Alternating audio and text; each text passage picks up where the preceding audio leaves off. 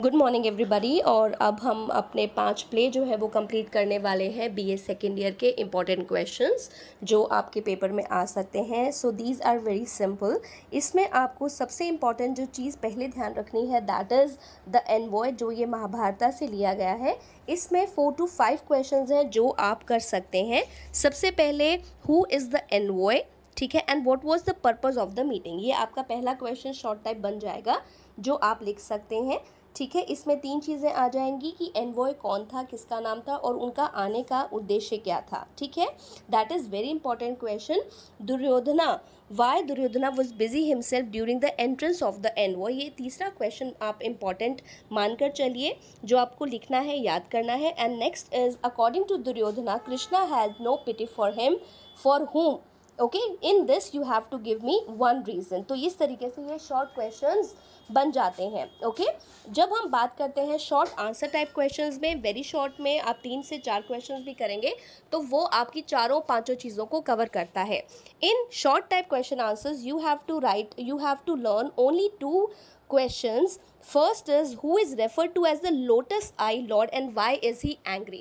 This is very important question. And the second one is, how does bhasa personify sudarshana? Sudarshana का personification यानी कि ये poetic device है, इसमें आपको define करना है and you have to give the example. In the same case, for long questions you have to prepare only one question. There is no need to prepare most of the questions because everything is same. You can add on few lines in those answers. ठीक है, questions का जैसे types मैं आपको बता देती हूँ। जैसे why does Krishna warn Duryodhana for not sharing the kingdom with Pandav brothers? Elucidate the counter arguments between Envoy and the Duryodhana. Okay, and the third question is, you have to comment on the title of the play. Comment on the title of the play is very important question because it conveys the message and it contains the contents like discuss the appropriateness of the messenger. ठीक है, जब हम envoy को messenger जब हम कहते हैं, इसमें ये सारी चीज़ें आ जाती हैं। You can give 3 to 4 lines of other questions as well. आप इसी में उसको add on कर दीजिए कि कहाँ पर argument होता है, उसका एक छोटा पैराग्राफ बन जाएगा 4 लाइन्स का।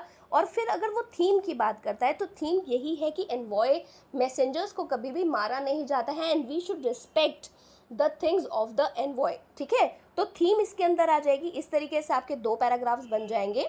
जब आप टाइटल को लिखते हैं आपको 4 ही चीज़ों को फोकस करना है, उसको इलेबोरेट करना है। इलेबोरेट का मतलब होता है आपको उसको डिफाइन करना है डिटेल में। ठीक है, पहला कि टाइटल का मतलब क्या है, मैसेंजर आ गया। उसके बाद वो आधारित किस पर है, आर्ग्यूमेंट क्या था, argument was between the Pandavas and the Kauravas about the division of the kingdom. ठीक है, उसके बाद क्या था, so these Pandavas send lord Krishna as an messenger of their team to the Kauravas to get as an ambassador to get the message that they should give the kingdom honestly. इस तरीके से एक सिंपल आंसर बन जाता है।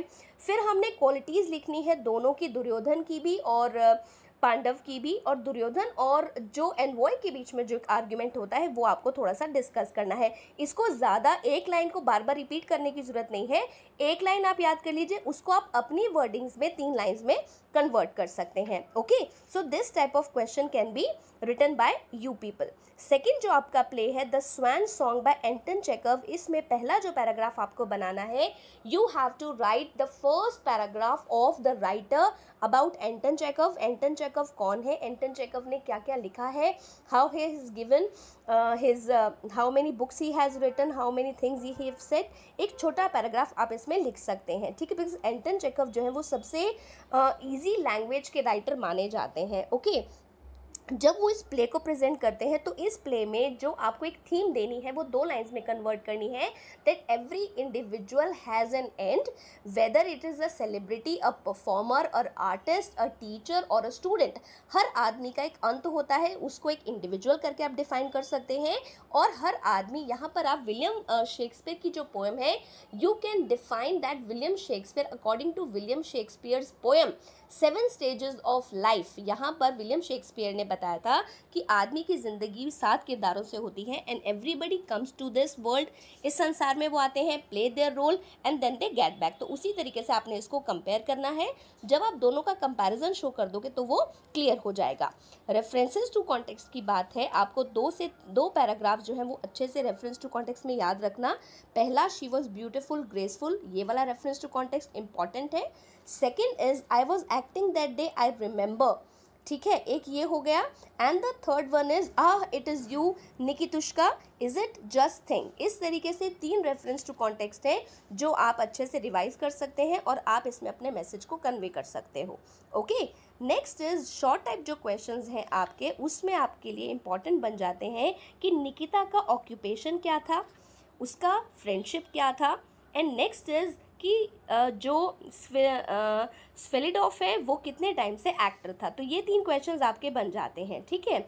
ऐसे type question में again वही चीज़ है कि ड्रामेटिक आयरनी क्या है, comment on the use of dramatic irony in the swan song. ये शॉर्ट टाइप में भी आ सकता है, ऐसे टाइप में भी आ सकता है। अगर आप इसी को याद कर लेते हो तो एक पैराग्राफ ये हो जाएगा। सेकेंड आंसर टाइप क्वेश्चन में इसको आप लॉन्ग आंसर टाइप क्वेश्चन में भी यूज़ कर सकते हो और वहाँ से आप सेकेंड पैराग्राफ लर्न कर सकते हो। जहाँ पर मेंटल टॉर्मेंट के बारे में बात आती है, you have to explain the theme of alienation and mental torment. तो मेंटल टॉर्मेंट का एक पैराग्राफ हो जाएगा और इधर से ड्रामेटिक आयरनी का एक पैराग्राफ हो जाएगा। तो ये आपका कंप्लीट एक ऐसे टाइप क्वेश्चन बन जाएगा जिसको आप शॉर्ट टाइप में भी यूज़ कर सकते हो और ऐसे टाइप में भी यूज़ कर सकते हो। फाइन। अब जो डायलॉग राइटिंग की बात होती है, तो डायलॉग राइटिंग में अगर मान लीजिए आपका आ जाता है कि डायलॉग राइटिंग पर एक क्वेश्चन बन सकता है, तो डायलॉग राइटिंग में आपको सिर्फ एक ही क्वेश्चन याद करना है, what is the dialogue, define it in your own words. ये कंप्लीट हो जाएगा और इसी में आप थोड़ा सा एग्जाम्पल बता सकते हो, जैसे कि you can explain the example of dialogue writing. Write 2 characters, Ram, Shyam, Sita, Gita, Arun, Abhay, इस तरीके से आपने 2 कैरेक्टर बना दिए और 2 कैरेक्टर को आप एग्जाम्पल कर दो, जैसे फर्स्ट कैरेक्टर आपको क्या कहता है और सेकंड कैरेक्टर आपको क्या कहता है। So this is a simple dialogue conversation between 2 people. तो ये डायलॉग राइटिंग बन जाएगा, इसको आपको ज़्यादा डिफाइन नहीं करना है। नेक्स्ट जो आपका प्ले है द मंकीज पॉ। मंकीज पॉ में आपको 4 छोटा ही प्ले है। रेफरेंस टू कॉन्टेक्स्ट में रेफरेंस सिंपल लिख लेना, एक्सप्लेनेशन वही लाइंस हैं that you have this in this play the writer is talking about the superstitious nature of people, whether it is of Indian people और whether it is of the western people. यहाँ पर दोनों में ही comparison है कि यहाँ पर superstition एक ऐसी चीज़ होती है that is a simple thinking जो एक कॉमन आदमी में भी होती है, चाहे वो नॉर्थ का है चाहे वो वेस्ट का है, ठीक है। तो इस तरीके से आप उसको डिफाइन कर सकते हो। ओके, जब हम क्वेश्चन आंसर्स की बात करते हैं तो सबसे पहला जो शॉर्ट टाइप क्वेश्चन बनता है वो ये है कि ये जो मंकी स्पॉ की जो बात आती है ये कहाँ से आती है, from where the story comes out, ठीक है। Why did the fakir put a spell on the paw, फकीर ने उस पॉ पर स्पेल क्यों किया, क्योंकि कहानी वहीं से स्टार्ट होती है। तो ये 3 क्वेश्चन बन जाते हैं और फिर आपने इसको सुपरस्टिशन के साथ ऐड करना है by writing what did Morris get for losing his arm, कि मॉरिस को क्या मिला जब उसने अपना हाथ खो दिया। तो ये आपके 4 क्वेश्चंस बन जाते हैं, एक लाइन के होंगे। जब इसमें शॉर्ट आंसर टाइप क्वेश्चन की बात होती है तो आपको सिर्फ और सिर्फ मेरे हिसाब से एक ही क्वेश्चन याद करना चाहिए, that is how could 200 pounds hurt you father. यहाँ पर जब वो पूछता है, because from here irony starts होती है, मिसेस वाइट की स्टेटमेंट स्टार्ट होती है और वो 3 विशेस के बारे में एग्जाम्पल बताती है, ठीक है। अब इसमें ऐसे टाइप क्वेश्चंस में आपको सिर्फ एक ही क्वेश्चन याद करना है, that is describe the atmosphere. क्योंकि जब हम इस मंकी पॉ को पढ़ते हैं, देखते हैं इस नाटक को, तो उसमें सेटिंग क्या है प्ले की, बड़ी मोनोटनस है, बहुत उदासीनता का वहाँ पर माहौल है। You can write in 3 to 4 lines why this gloom was added to the play, उसको उसमें एड ऑन क्यों गया और इस एटमॉस्फेयर से क्या चीज़ पैदा होती है। फॉर एग्जाम्पल आप ये कह सकते हैं that when some people listen, जब लोग सुनते हैं, so the atmosphere starts becoming gloomy and melancholy and when they share their experiences with other people, जब वो दूसरे लोगों के साथ अपने एक्सपीरियंसेस को शेयर करते हैं तो उसी तरीके की नेगेटिविटी सामने वाले के दिमाग में भी आती है। तो उसको आप उस पैराग्राफ में कर सकते हो कि जब यहाँ पर मेजर मॉरिस जो है मिस्टर वाइट का जो क्लोज फ्रेंड है वो अपनी चीज़ों को शेयर करता है, फ़कीर के बारे में स्टोरी बताता है एंड देन ही सेज कि कैसे उसके 100 पॉइंट 200 पॉइंट में कन्वर्ट हो गए। तो इस तरीके से आप इस पैराग्राफ को लिख सकते हो। कंक्लूजन यहाँ पर आपने ये ज़रूर लिखना है, the conclusion is that people get trapped into the web of superstitions and then they lose their lives। ठीक है, कि वो अपनी जिंदगी को खो देते हैं। तो मैसेज क्या है, superstitions are dangerous. Okay, next is यहाँ पर नेक्स्ट जो आपका प्ले बनता है वो है before breakfast by Eugene O'Neill. अब यूजीन ओनील क्या कहते हैं, यूजीन ओनील के जो रेफरेंसेस टू कॉन्टेक्स्ट है उसमें आप एक कर सकते हैं, you will have to get money today some place. आपको कहीं से भी पैसे लाना है जहाँ पर दोनों हस्बैंड वाइफ के बीच में नोकझोंक होती है, this is very important. Next is my head ache is so this morning, मेरा सर दर्द हो रहा है ना, वो उसको एक्सप्लेन करता है। सेकंड एक आपका रेफरेंस टू द कॉन्टेक्स्ट हो जाएगा और वही चीज़ें बार बार रिपीट होती हैं जहाँ पर कि दोनों हस्बैंड वाइफ के बीच में बनती नहीं है, लड़ाई होती है, डिसअपॉइंटमेंट है, मिसफॉर्च्यून है because he is not earning, और मिसेज रोलैंड का जो बिहेवियर है that is not okay with Mr Roland. Okay, अब इसमें शॉर्ट टाइप क्वेश्चंस में आपको जो करना है कि वो अपने मिसेज रोलैंड को अपने हस्बैंड की पॉकेट से क्या मिलता है, ठीक है, अब वो उसके साथ गुस्सा क्यों है, ठीक है। सेकेंड, थर्ड इज कि यहाँ पर मिसेज रोलैंड के अकॉर्डिंग क्या उसका हस्बैंड किसी से भीख मांगेगा, ये भी हो सकता है। तो इन सारे शॉर्ट टाइप क्वेश्चंस को मिलाकर आप एक ही याद कर लो, that why does Mrs Roland not want to leave her husband and go back to the parents, ठीक है, ये यहाँ पर आ जाता है। और क्या वो देखो क्या होता है, यहाँ पर आपको एक एक्सप्रेस जरूर करनी है line, that there is an attachment between husband and wife, but if the husband is not earning, so this is very much clear and natural that the wife's get offended and then they start rebuking और abusing the husbands, और इस तरीके से आप उस story को लिख सकते हैं, ठीक है। ऐसे टाइप क्वेश्चंस में आपको 2 क्वेश्चंस याद करने हैं, comment on the appropriateness of the title, एक तो ये आपको याद करना है, एंड सेकेंड इज कि आपको क्या लगता है कि क्या राइटर जो है वो इस चीज़ को दिखाने में सक्सेसफुल था या नहीं था, तो ये आपको याद करना है। इसमें आपको एक ही पैराग्राफ लिखना है, एक पैराग्राफ आप ऐड ऑन कर सकते हैं कैरेक्टर्स में से, मिस्टर और मिसेस रोलैंड का कैरेक्टर स्केच आप लिखेंगे तो अलग से उसको डिफाइन करने की ज़रूरत नहीं है। ओके, नेक्स्ट इज, अब आपके 4 ये प्ले आपके हो गए हैं, and if you have any query you can call me. Thank you. Good morning everybody, और अब हम अपने 5 प्ले जो है वो कंप्लीट करने वाले हैं बीए सेकेंड ईयर के इम्पॉर्टेंट क्वेश्चंस जो आपके पेपर में आ सकते हैं। So these are very simple. इसमें आपको सबसे इम्पॉर्टेंट जो चीज़ पहले ध्यान रखनी है दैट इज़ द एनवॉय, जो ये महाभारत से लिया गया है। इसमें 4 to 5 क्वेश्चंस हैं जो आप कर सकते हैं। सबसे पहले, हु इज़ द एनवॉय, ठीक है, and what was the purpose of the meeting, ये आपका पहला क्वेश्चन शॉर्ट टाइप बन जाएगा जो आप लिख सकते हैं, ठीक है। इसमें 3 चीज़ें आ जाएंगी कि एनवॉय कौन था, किसका नाम था और उनका आने का उद्देश्य क्या था, ठीक है, that is very important question. Duryodhana, why Duryodhana was busy himself during the entrance of the envoy, ये तीसरा क्वेश्चन आप इंपॉर्टेंट मानकर चलिए जो आपको लिखना है, याद करना है। And next is, according to Duryodhana Krishna has no pity for him, for whom, okay, in this you have to give me 1 reason. तो इस तरीके से ये शॉर्ट क्वेश्चंस बन जाते हैं। ओके, जब हम बात करते हैं शॉर्ट आंसर टाइप क्वेश्चंस में, वेरी शॉर्ट में आप 3 से 4 क्वेश्चंस भी करेंगे तो वो आपकी 4-5 चीज़ों को कवर करता है। In short type question answers you have to learn only 2 questions. First is, who is referred to as the lotus eye lord and why is he angry? This is very important question. And the second one is, how does Bhasa personify Sudarshana?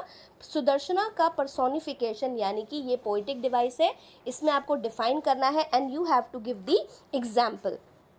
In the same case, for long questions, you have to prepare only 1 question. There is no need to prepare most of the questions because everything is same.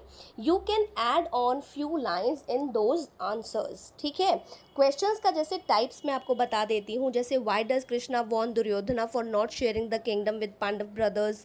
Elucidate the counter arguments between Envoy and the Duryodhana.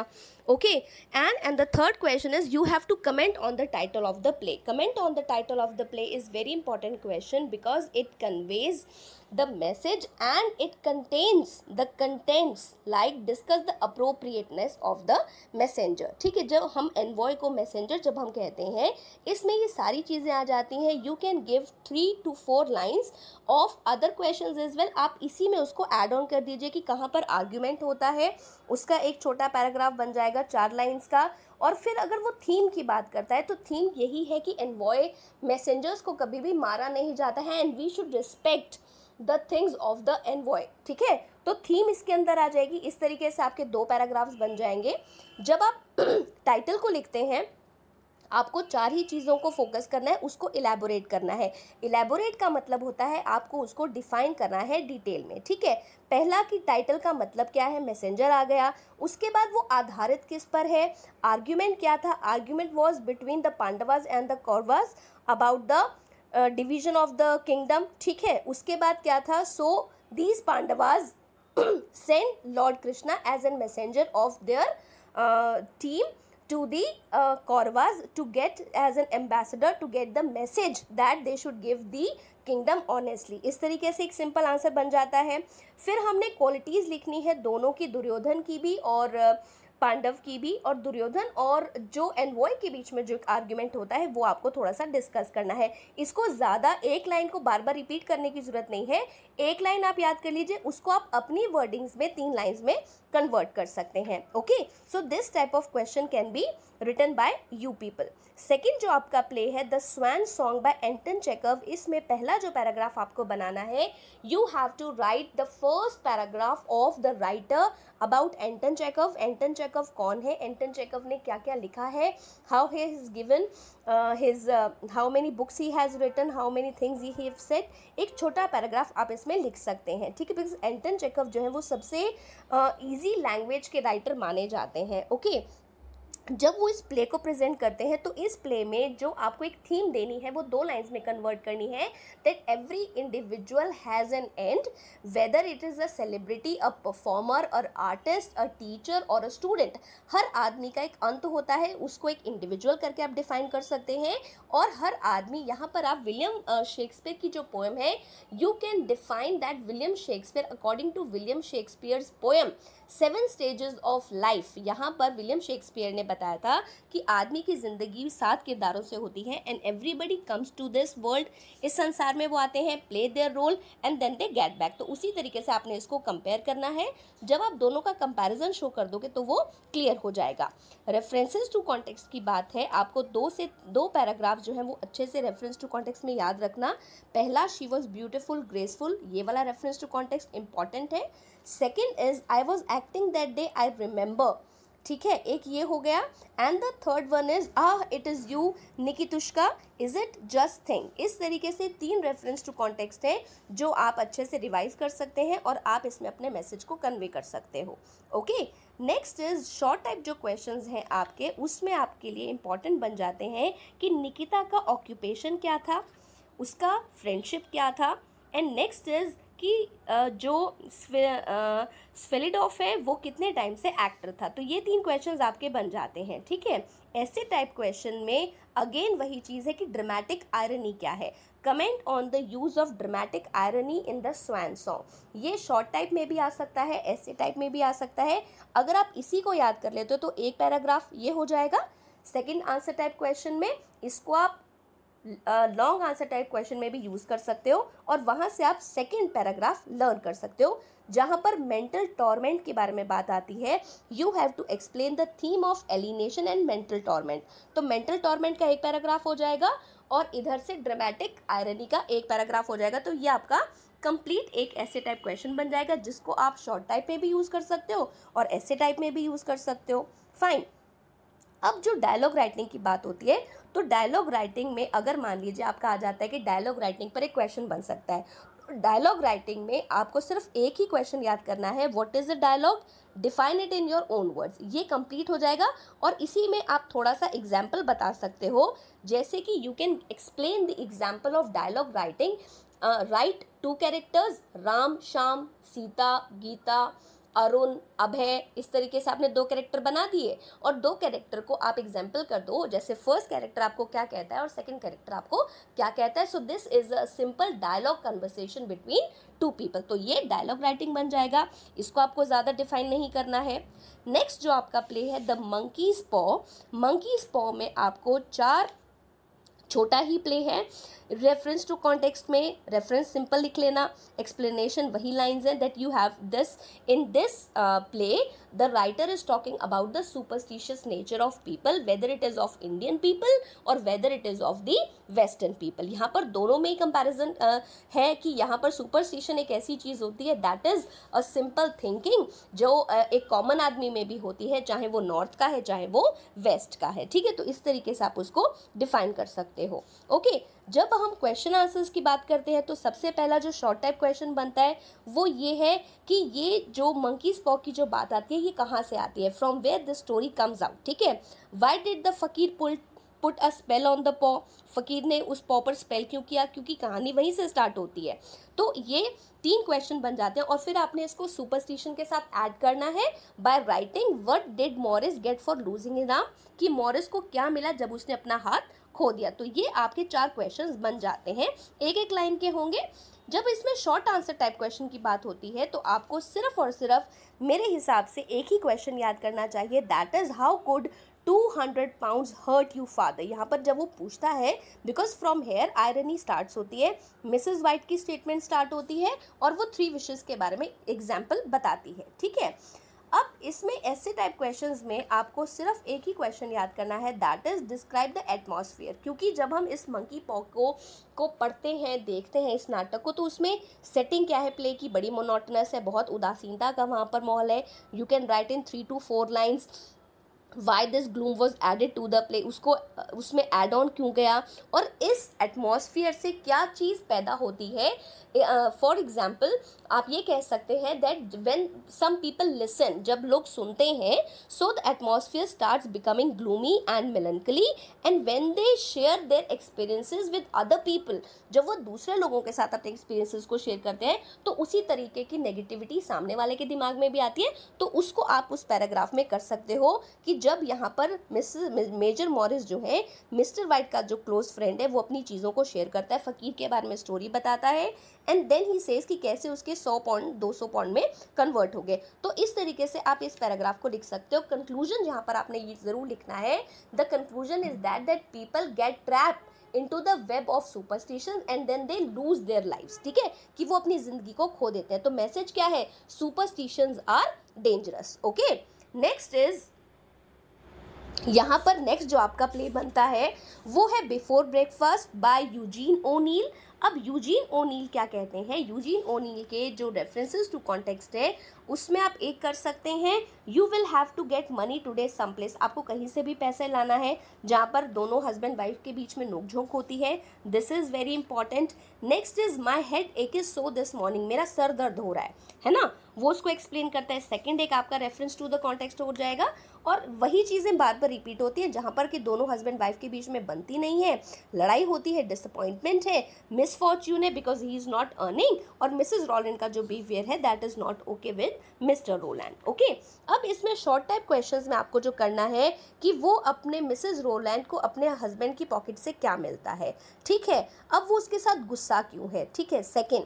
Third is कि यहाँ पर Mrs Rowland के according क्या उसका husband किसी से भीख मांगेगा, ये भी हो सकता है. तो इन सारे शॉर्ट टाइप क्वेश्चंस को मिलाकर आप एक ही याद कर लो, that why does Mrs Roland not want to leave her husband and go back to the parents. ठीक है, ये यहाँ पर आ जाता है. और क्या वो देखो क्या होता है, यहाँ पर आपको एक एक्सप्रेस जरूर करनी है line, that there is an attachment between husband and wife, but if the husband is not earning, so this is very much clear and natural that the wife's get offended and then they start rebuking और abusing the husbands. और इस तरीके से आप उस story को लिख सकते हैं. ठीक है, ऐसे टाइप क्वेश्चंस में आपको 2 क्वेश्चंस याद करने हैं. Comment on the appropriateness of the title, एक तो ये आपको याद करना है, एंड सेकेंड इज कि आपको क्या लगता है कि क्या राइटर जो है वो इस चीज़ को दिखाने में सक्सेसफुल था या नहीं था, तो ये आपको याद करना है। इसमें आपको एक ही पैराग्राफ लिखना है, एक पैराग्राफ आप ऐड ऑन कर सकते हैं कैरेक्टर्स में से।